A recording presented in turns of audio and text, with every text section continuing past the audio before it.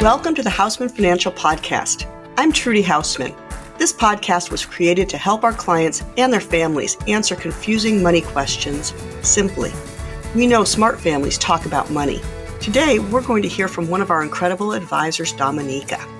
Thanks, Trudy. For those of you who haven't had the opportunity to meet me, I am Dominica Henderson, and I have worked with Trudy and the team for the past 9 years. I was born and raised in Augusta, Georgia, so for all of my golf fans, you're very familiar with the Masters tournament, but I did make California my home 15 years ago. I absolutely love helping clients achieve their retirement goals and walking them through the entire process. Today, we are going to be talking about the difference between a traditional IRA and Roth IRA. An IRA is an individual retirement account that helps you save for retirement. There are many types of IRAs, but what they all have in common is that they help individuals accumulate money in a tax-smart manner to spend later in life during retirement. These accounts offer tax breaks or deductions on your income taxes and let you invest your money with a financial institution, such as an investment advisory firm like ours, Houseman Financial. Each year, you can contribute up to the lesser of the annual limit or your earned income. So let's start with breaking down traditional IRAs. A traditional IRA is what most people think of when they hear IRA. This type of IRA allows you to deduct your contributions from taxable income in the year of contribution, and any growth or interest earned within the account will be taxed when you make withdrawals or distributions in retirement. That's what's called tax deferral. When you earn income, you can contribute towards your retirement through an IRA. For example, I have a client, she's 25 years old, recently married, and lives in Anaheim. She makes $60,000 a year in wages and files a married filing joint tax return. She's wondering how to start saving for retirement because she hasn't been saving and wants to start her financial journey. One of the options I will give her would be establishing a traditional IRA account. The IRS does have a table that indicates how much income an individual can earn in order to be eligible to contribute and deduct their contributions to a traditional IRA on their tax return. For her, she's within the income threshold and is allowed to contribute $6,000 a year to a deductible traditional IRA account. Additionally, the IRS offers what is called a catch-up provision. Did you know that if you're over the age of 50, you can contribute an extra $1,000 to your IRA account? For this client, she's under the age of 50, so the maximal deductible IRA contribution for her would be the $6,000 for the year. By maximizing her traditional IRA contribution deduction, her taxable income has immediately been decreased from $60,000 to $54,000. By contributing as much as possible to your IRA accounts, you are letting tax advantage and compounding returns work their magic. Over time, you will accumulate a larger savings nest egg to rely on in retirement. There are obviously provisions that you must abide by, one being the 59.5 rule. For traditional IRA accounts, because they are deemed retirement accounts, if you were to distribute money from an account prior to being 59.5, the IRS does have a 10% federal penalty. And because we live in the lovely state of California, there's also an additional 2.5% penalty.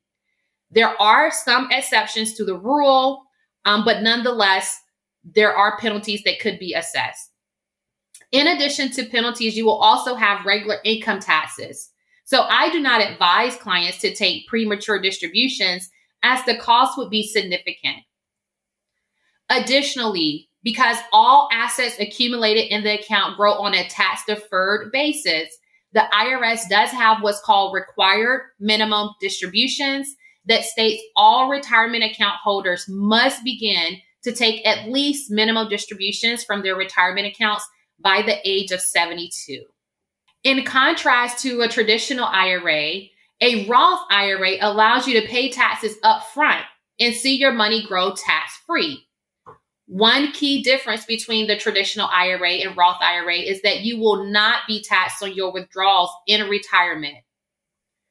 Another key difference is that your earned income limit is higher, which means you can earn more income and still contribute to a Roth IRA account. However, you must have earned income and must be within the IRS limits in order to contribute to a Roth IRA, just as with a traditional IRA. So here's an example. Let's take our same client from our traditional IRA case who has earned income of $60,000. The contribution limits for both traditional IRA and Roth IRAs are identical. So the maximum annual contribution is still $6,000 unless you are over the age of 50, whereby your maximum contribution is increased to $7,000 annually. Remember, that's because of the catch-up provision. So for our client, she has decided to maximize her Roth IRA contribution and contribute $6,000 to her Roth IRA.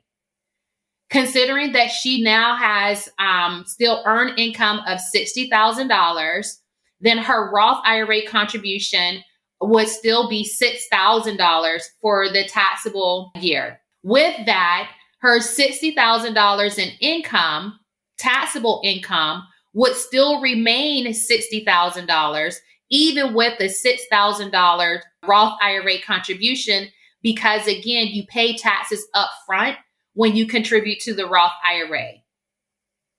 So if you suspect tax rates will increase or you will retire in a higher tax bracket, then the Roth IRA will protect you from higher taxes later.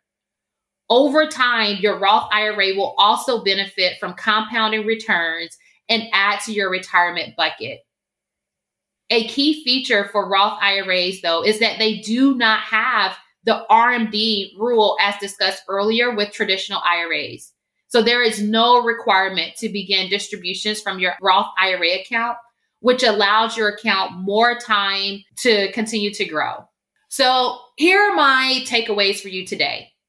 If you are not saving in an IRA account, whether it's a traditional IRA or Roth IRA, consult with your financial advisor and tax preparer to see if you're eligible to contribute and start. Also, maximize your savings in whatever retirement plan you have.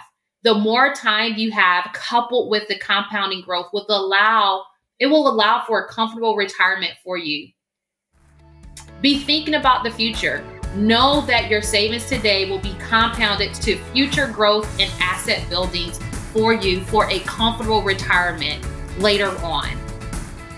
Well, that's all today. Thanks for tuning in. We'll be back next week for more tips and ideas. Thanks for joining us. If you found this podcast helpful, leave a review today. We'd love to hear from you. Click the link in the show notes to talk to a Hausman financial advisor and get your money questions answered.